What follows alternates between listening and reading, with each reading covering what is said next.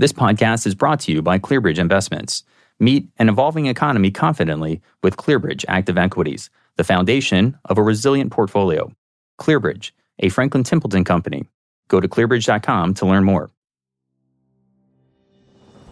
Are there times when engaging in self-deception can lead to a good outcome? Are there times when we should prioritize functionality over reality? Yes, says today's guest. Hi, everyone. I'm Steve Sandusky for Barron's Advisor, and welcome to Actionable Intelligence. My guest today is Shankar Vedantam. Shankar is the host and executive editor of the hugely popular Hidden Brain podcast and radio show. He's also a longtime journalist who won multiple awards while working at NPR and The Washington Post. He's also the author of the book Hidden Brain, as well as his newest book, Useful Delusions.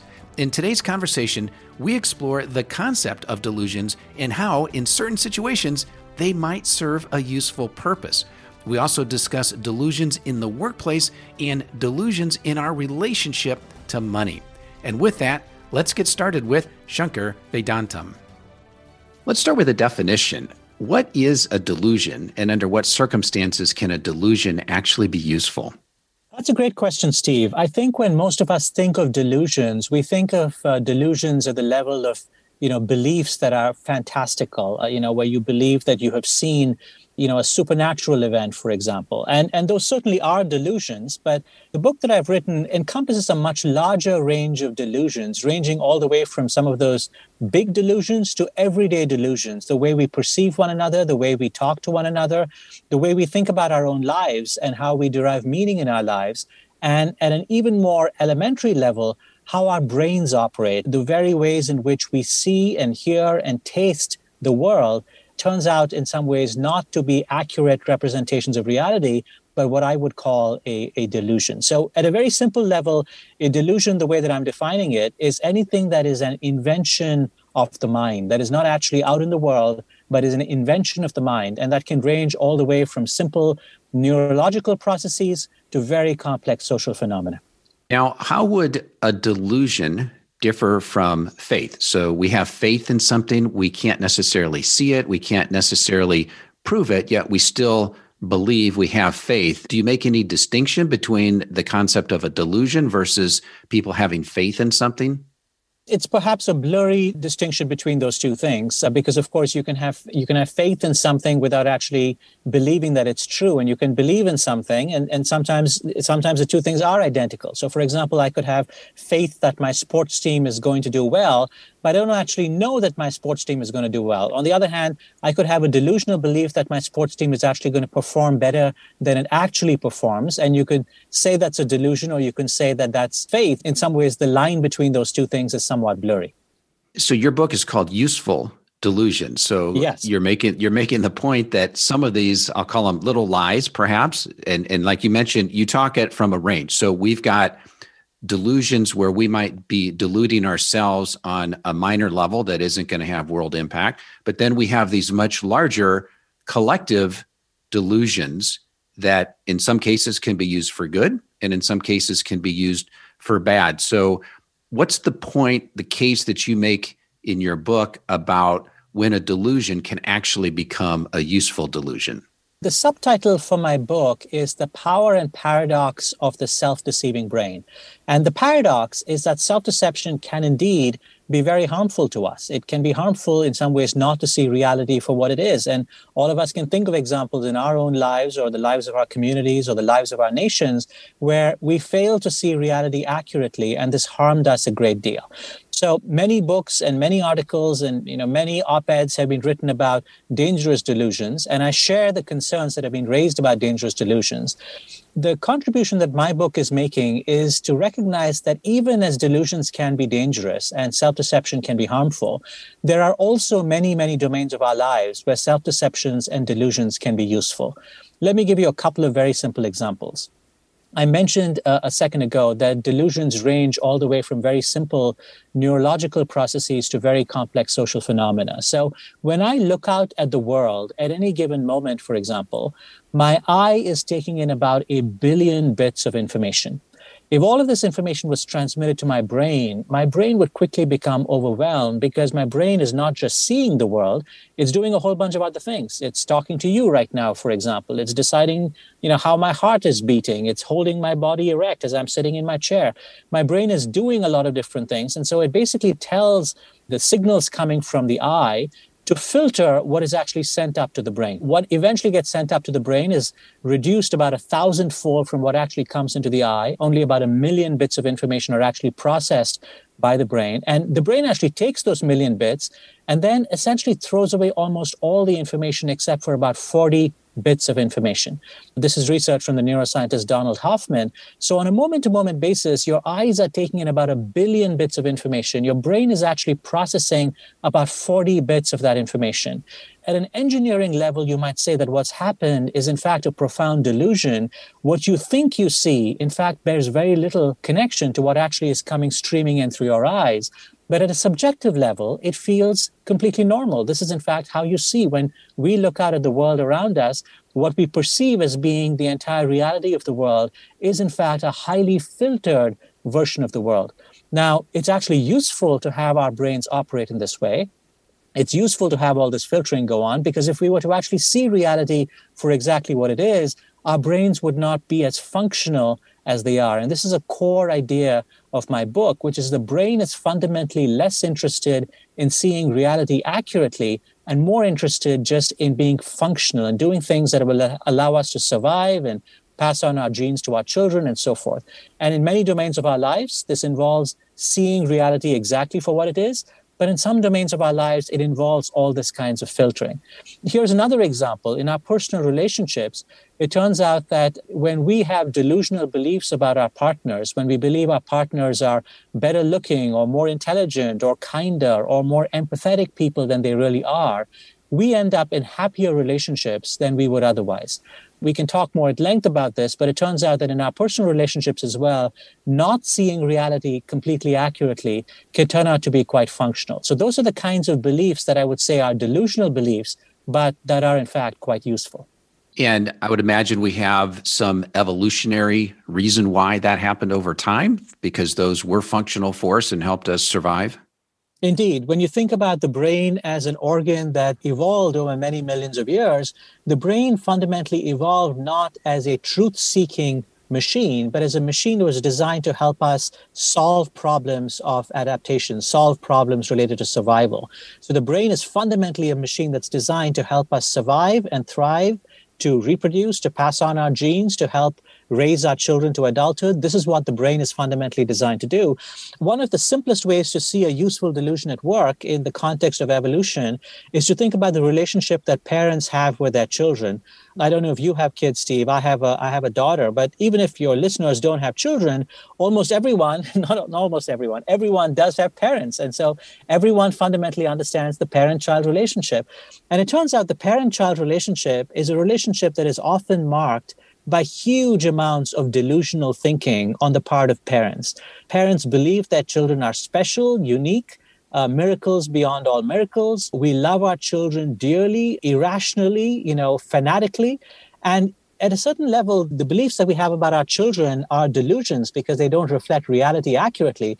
But they're extremely functional. They're extremely useful because it turns out parenting is extremely difficult. It's extremely time-consuming. It's hard. It's frustrating. And the love that we have for our children, the delusional love that we have for our children, is essentially vital to keeping parents invested in parenting. If we saw our own children the way we see other people's children, or the way that other people see our children, we might not invest the kind of love and care and attention that our children need and deserve. And you can see from an evolutionary perspective here why it's extremely functional from an evolutionary perspective to build in sort of delusionally irrational love that parents have for their children. Now, you can certainly point to times when this irrational love spills over into things that are harmful. If I have a child who's a serial killer and I'm unable to come to terms with the fact that my child, in fact, is an evil person because I have so much love for my child, you can see how this delusion can be very harmful. But you can also see how for many, many millions of people and for many, many millions of children, the delusional love that parents have for children is, in fact, deeply functional. Yeah, and that makes total sense. But I think the tricky part is we have these functional delusions, like you say, which makes sense, but then trying to make a distinction between one person's functional delusion and another person's irrational delusion. How do we think about avoiding going down what I'll call this slippery slope of believing a delusion? It might be convenient for me or for a certain group of people because maybe it keeps me in my tribe or it keeps me in my people that I like to affiliate with, but then it can also be extremely destructive. If we're okay with these delusions, how do we avoid that slippery slope there? Yeah, it's a profoundly important question, Steve. And there's not a simple answer to this question. You know, computer scientists sometimes talk about things that are bugs and things that are features. And bugs are things that are in computer systems that basically are problems. They are things that cause the system not to work properly. And features are things that are very valuable, things that essentially allow systems to work properly. Self-deception is this unusual category of thing that is both bug and feature at the very same time. So if you think about the example I just gave you about parental love, delusional parental love for children, you know, there are examples of parents who love their children so dearly that they cause great harm. The great Indian epic, the Mahabharata, which was written, you know, hundreds or thousands of years ago, is all about the delusional love that a parent has for a child. The child turns out to be a monster, a really evil person. And the parent cannot see that the child is essentially pulling the kingdom into ruin. So if you were to ask the question, where is the line between love that is useful and love that is dangerous? You have to decide on a context by context basis, on a situation by situation basis. There is no neat dividing line that basically says, you know, this kind of delusion is always going to be useful. This kind of delusion is always going to be harmful. Let me give you another example. Let's say you have two teams that are playing against one another on a sports arena.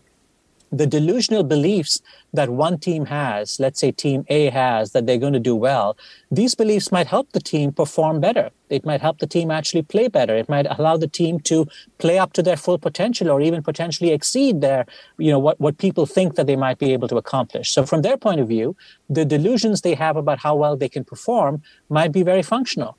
Now, you can ask, are those delusions functional from the other team's point of view? And the answer is no, of course not, because if Team A plays as well as it possibly can, that's not in the interest of Team B. And so the delusional beliefs that help Team A might in fact harm Team B. When you extrapolate that in all kinds of situations, you're exactly right.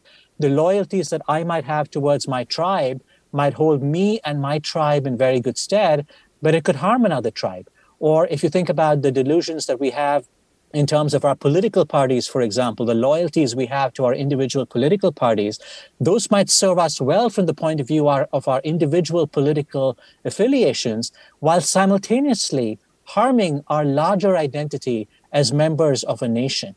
So in other words, we are so enmeshed in our political animosities toward one another as Republicans and Democrats in the United States, for example, that we fail to see or understand how those loyalties might be hurting our larger affiliations as Americans.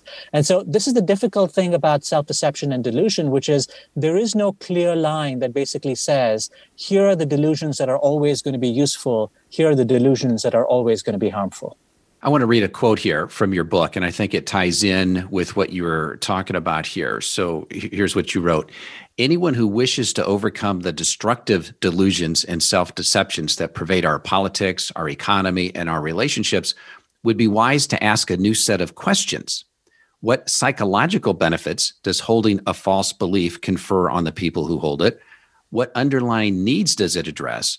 Are there other ways to address those needs? If so, supplying those needs likely provides a powerful way to fight delusion and self-deception, end quote. What I love about that is I think of myself and I think of someone who holds a belief, which to me just is, let's say, insane. And rather than just trying to say, well, here's why you're wrong, you know, and provide all these facts, obviously that doesn't work. But when I read this in your book, I thought, well, that really makes sense because they have that belief, which I happen to think is delusional, they may think is truth. And so we have to ask ourselves, well, what psychological need might that be addressing? So I'd love if you could maybe expand on that a little bit about this idea of if someone does have a delusional belief, there may be underlying reasons why that is helping them overcome something in their life, perhaps. That's right. I mean, at the core of my book is an idea that we need to be curious and empathetic when we encounter people whose views are very different from our own. Now, this is not something that comes to us naturally. I remember some years ago having dinner with a friend of mine whom I knew from my college days, a very smart young man. And we were having dinner and we hadn't met in many years. And over dinner, he told me that he was convinced that the United States was behind the 9/11 attacks, that the attacks had been planned by the CIA and the FBI. And by carrying out these attacks, the United States came up with a pretext for launching the war in Iraq and justifying the war in Iraq. And I remember arguing with my friend for about 90 minutes over dinner, explaining to him how this was in many ways a bizarre idea, that it was really just not plausible, that it really didn't make sense. And of course, at the end of the 90 minutes, I hadn't convinced him of anything. He just thought that I had a delusional belief that the United States was not behind the war in Iraq. What I would do differently if I was to go back and have that dinner with my friend again today is not try and argue with him and not try and present him with data and evidence, because I think this is the mistake that many of us make. We believe that if someone has a false belief, that false belief is a result of a lack of the correct information. And that correct information can essentially correct the delusional beliefs that people have. We practice this all the time in journalism. We believe that fact-checking politicians is the way to correct erroneous beliefs that people have about politicians. And then as journalists, we're often shocked when those fact checks don't change people's minds. I would say today, with a little bit more hindsight, a little bit more wisdom, what I would say is I would ask my friend to explain what the beliefs that he has means to him. What does it mean to him that the United States actually was behind the 9/11 attacks? I would try and look at that belief with curiosity. I might even try and look at that belief with compassion, with empathy. And this would be difficult to do because I think we frequently come by people in our personal lives and in our professional lives who have views that are so outlandish, who are so upsetting, that we feel like we cannot possibly listen to them or do them the courtesy of even hearing them out because their views are so outrageous and so problematic. However, I do think that this is actually the way to actually challenge people's views, that if you truly want to address the problem of delusional beliefs, it really is helpful to us to sort of ask the question, how do we change these beliefs from the inside out rather than from the outside in? So the illusion we have is that argument and data and evidence can change people's views, and sometimes it can, but for deeply held views, especially views that are tied up with people's emotional beliefs, it often is an ineffective way of going about it. You know, more than half a century ago, the psychologist Leon Festinger infiltrated a group that believed the world was going to come to an end. And he infiltrated the group because he wanted to see what would happen to this group when the world did not come to an end. And he expected that when the world failed to come to an end, the group would say, all right, we made a mistake. We had a delusional belief. I'm sorry, and I'm going to change my mind. However, emphatically, this is not what happened. When the day of judgment came and went and the world did not come to an end, the group came up with all kinds of rationalizations to explain why the world had not in fact ended. And one of the rationalizations they came up with was that the various things that this group had done, this little group of believers, the things that they had done as they were preparing for the end of the world, in fact, headed off the end of the world. It kept the world from ending. And Leon Festinger came up with a theory that's a theory of cognitive dissonance, which explains how it is we reconcile views when we have two competing ideas in our minds. And one of the sad conclusions of that body of research is that regularly when that happens, we will jettison the facts in favor of our loyalties, in favor of our emotional commitments. Yeah, and it's like we're just moving the goalposts. If something didn't happen the way we expected, we'll just change the circumstances to fit what we want to have happen. Yes, and I think it's easy for us, especially when it comes to our opponents or people whom we dislike, for us to see delusions exactly as they are, as delusions. It's much harder, I think, to see delusions when those delusions are shared by people we like, people in our own communities, our friends, our families, and most especially when the delusions affect us. One of the hallmarks of the self-deceiving brain is not just its capacity to come up with self-deceptions and delusions, but to give us the illusion that what we are seeing, in fact, is not a delusion at all. I gave you the example of our eyes and the way we see the world. When I look at the world right now, even knowing what I know and even knowing what I just told you, that what I'm seeing is, in fact, not an accurate representation of the outside world, yet when I'm looking at the world right now through my open eyes, it still feels as if the world that I'm seeing is the world as it is on the outside. So the hallmark of the self-deceiving brain is that it covers its tracks and keeps us from seeing delusions. The hardest person to sort of truth squad when it comes to delusions is not our political opponents. It turns out that person is ourselves. Yeah, and there's a couple other areas that I'd like to touch on here as it relates to areas where we may be bringing delusions into the equation. So the first one is in the workplace. So let's take a company like Bridgewater Associates, which many people listening to this would be familiar with. Ray Dalio founded the company, big hedge fund, and he wrote a book that basically outlined his set of principles. And one of the key principles of running his organization is this idea of employing radical truth and radical transparency. And so they're trying to encourage open and honest dialogue and trying to allow the best thinking to prevail. Do you have any thoughts about in the workplace, are there some delusions that we see happen on a regular basis that you think might be useful versus someone like a Ray Dalio who says, we're just seeking the truth. I don't care if it hurts or not. We just want to get to the truth. Yeah, so I think organizations that are unable to see the truth clearly are often organizations that come to sorry ends. And so I sort of agree with Ray here, which is that the ability to see the truth and to be honest about the truth is actually very, very important. That, my book is not making the case at all that we should jettison the truth or jettison the search for the truth or jettison all the ways in which we want to fight self-deceptions, because in fact, many of those are deeply important to do. However, what I am saying is that I think we ignore the fact that there are many things that happen, including in the workplace, that involve self-deceptions that are in fact functional. Let me give you a couple of very simple examples. In our day-to-day interactions with our colleagues and coworkers, it turns out we regularly shade the truth in order to get along better with other people. If I told my colleagues and coworkers exactly what I thought about their ideas, in exactly the language that might spring first to mind. And I later told them, yes, I might have sounded rude when I said that, but I was just telling you the truth. It turns out that this kind of behavior, in fact, is not functional for organizations. In fact, it causes great harm inside organizations. All of us have had bosses and managers who don't have a filter between their brain and their mouths. All of us have seen leaders and politicians and presidents who don't have a filter between their brain and the mouth. Whatever pops in their head comes out of their mouths.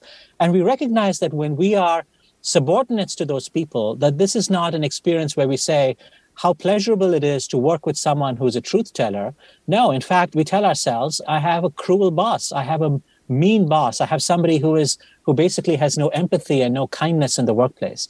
And so many of the things that involve people working well together in groups involve subtleties of self-deception where we basically encourage one another and praise one another and flag the things that are positive in conversations. In the conversation that you and I are having right now, Steve, we are being kind to one another in the conversation in terms of how I'm responding to your questions, in terms of the questions you're asking me. The courtesies and good manners that we were taught when we were small children, in some ways are self-deceptions. They are, in some ways, perversions of the truth, but they play an extraordinarily valuable role in our daily life. And if you look at the average conversation that sometimes unfolds on social media, where people say to one another exactly what's on their minds without a filter, and then you sort of look at social media and what happens sometimes in these flame wars as people are attacking one another on Twitter, you listen to one of these conversations and at the end of it, you feel, I need to go and have a shower now because I feel like I've been drenched in all this muck. And you realize the importance of good communication, of empathic listening, of emotional intelligence in the workplace. So I would just say in terms of interpersonal relationships, there are robust areas of our interpersonal lives that benefit from a certain amount of self-deception.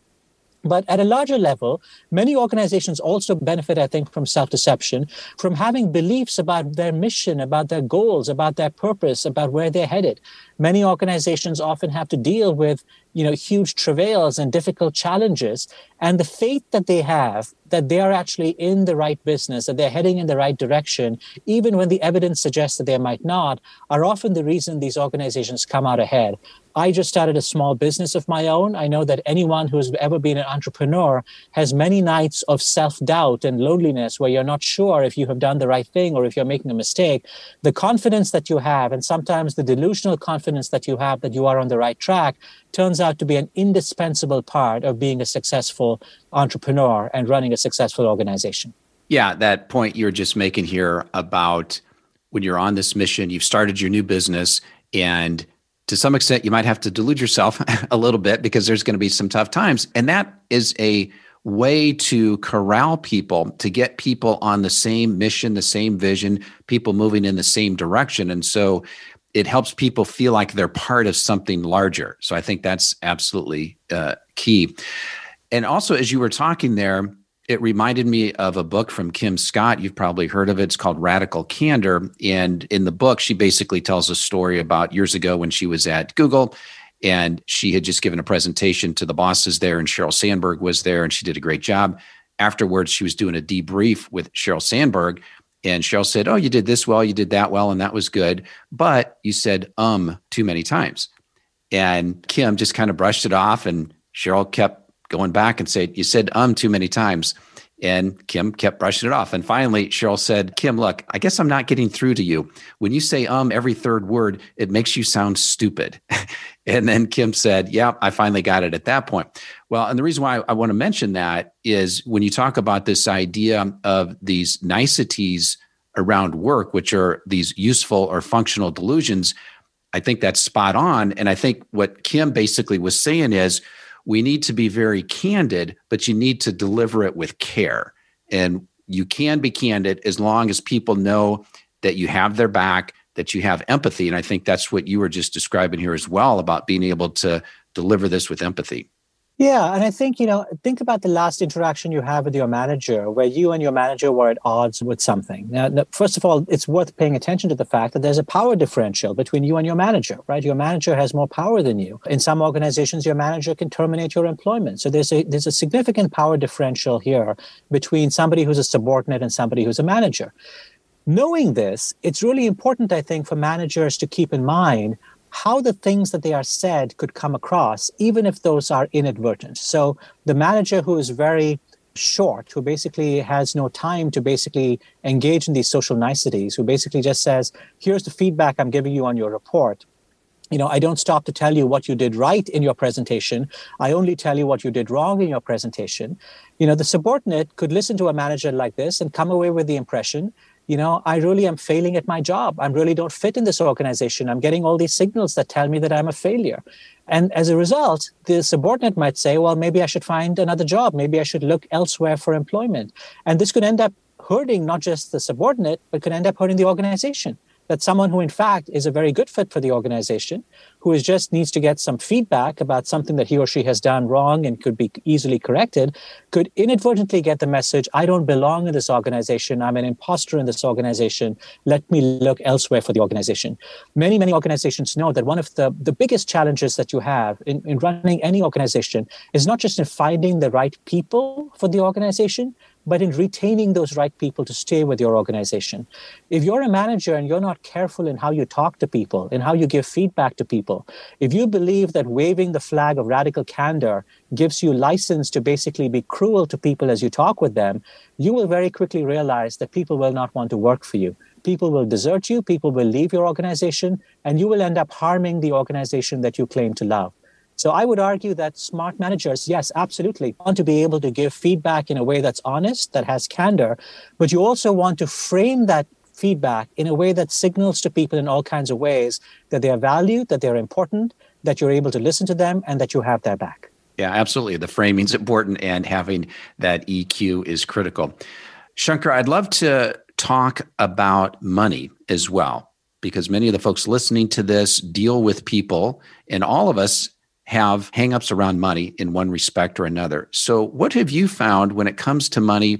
What kind of delusions do we have around money? Well, I think money is one of those constructs that in some ways is a perfect textbook example of how self-deceptions can be very harmful and how self-deceptions can be very useful. And here's what I mean. People who are unable to see their financial outlook clearly, unable to make decisions with a clear mind, with sort of using logic and rationality, often make bad decisions. And they make decisions that end up harming themselves, harming their families, harming their organizations. And so there is much to be said for seeing the world clearly when it comes to money. At the same time, money is wrapped up with all kinds of other things in our lives. It's wrapped up with our sense of status. It's wrapped up with our sense of security. The sense that you have about whether your money is safe determines whether you can sleep well at night. If I do all the things that are rational and logical with my money, but I'm not able to sleep well at night, and I ask you, am I spending my money the right way? What would your answer be? Because ultimately, if you are not able to sleep well at night, if your mental health is disturbed by how you are spending your money, you might be spending your money entirely logically and rationally, but in fact, the way you're doing it might not be the right course of action for you. I know in my personal life, I've tried to find a balance between these two things. I've tried to find a balance between, making decisions that are logical, that are rational, that are not overly clouded by emotion. But I've also tried to take into account, what is my emotional makeup as a person? What kind of risk am I willing to tolerate as a person? The kind of risk that I'm willing to tolerate, Steve, might not be the kind of risk that you're willing to tolerate. And if you and I both need to sleep well at night, it may be that what is the ideal risk for you is not the ideal risk for me. And I think part of being a good money manager, of being able to help people with their money issues, is not just being able to look at the dollars and cents and be a good accountant and to say, here's what the logical course of action should be. A good money manager, a good person who's a financial advisor, is somebody at heart, I think, who's also a good psychotherapist, who understands when someone walks in the door, yes, they have a set of problems they have a set of challenges they have a certain amount of money they want to invest, they want advice in terms of how to invest that money. But if I don't understand them as people, if I don't understand what motivates them, if I don't understand what makes them afraid, if I don't understand what their emotional goals are, if I don't understand something about their history, their dreams, I will not be able to help them very well. And I would argue that if you're the most successful money managers, the most successful people who are able to help clients are not just the people who have the technical ability to see things for exactly what they are, to see things in the most rational and logical way, but also the people who have the emotional intelligence to say, I understand that this course of action, while in fact might be optimal, might not be optimal for the person who's sitting in front of me. Let me figure out how to shape that course of action by 10% so that we can do the thing that is the most logical, but also in some ways suits where this person is emotionally. Well, Shankar, if I didn't know better, I'd say you are one of the most successful financial advisors in the country because what you just said was so spot on with how the most successful financial advisors actually operate. And one area related to what you're just talking about that I'd love for you to just touch on too is I know you talked in your book about the power of story.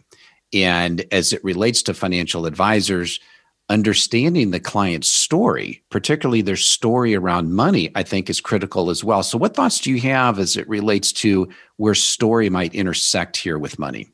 So I think the power of stories intersects with money in all kinds of different ways. I mean, at a certain level, money itself is a story, right? I mean, so, I had some Deutschmarks many, many years ago before the countries in Europe decided to form a common currency. And I forgot to exchange my Deutschmarks for euros during the window when they were available. So I still have some Deutschmarks with me right now. And of course, right now, all they are is colorful paper. They have no meaning. I can't transact those Deutschmarks anymore. And you realize when you look at those Deutschmarks that money itself, currency itself, is nothing but a story. It's a story that I choose to believe in and you choose to believe in. And the fact that all of us believe in the story is what gives money its value. So the story of money is in fact what money is. Money is in fact nothing more than a story that we've all agreed by common convention to agree on. But stories intersect our lives with money in all kinds of other ways, including how we think of money. So how we were raised, the experiences we had growing up, how our parents thought about money, the setbacks that we've had in our life end up shaping how we think about money in really profound ways. All of us who've seen movies about the aftermath of the Great Depression know that people who lived through the Great Depression in the 1930s in the United States, even when good times rolled around in the 1950s and 1960s, people who lived through the Great Depression didn't think of their money the way that other people thought of their money, because in fact, the trauma of what had happened during the Great Depression stayed with them. When we think about our lives and, whether we're successful people, part of the story we tell ourselves that has to do with money is not just how we're doing in absolute terms, but how we're doing in relative terms. Our conceptions about whether we're doing well in life are very closely tied in to how we think other people are doing in their lives. Psychologists have sometimes run these experiments where you ask people, would you rather live in a world where, you are making $100,000 a year and everyone else is making $50,000 a year? Or would you rather live in a world where you are making $200,000 a year but everyone else is making $500,000 a year. And of course, the rational thing to say is you would rather live in a world where you are making $200,000 rather than $100,000 because that's twice as much money. But repeatedly, when people have run these experiments around the world, people say they prefer to live in the world where they are making less money, so long as in relative terms, they are making more money than the people around them. So this is another example of how when someone is engaging with somebody who's coming to you as a client in terms of financial advice, understanding how the stories that they have in their lives, their relationship to money, what money means to them, what money means in terms of their security, what money means to them as a status symbol, these things are integral to how people are thinking of money. Because in fact, those stories ultimately are what drive our relationship to money, how we spend our money, how we save our money, how we invest our money. Shankar, that is so well put. So I appreciate you sharing that.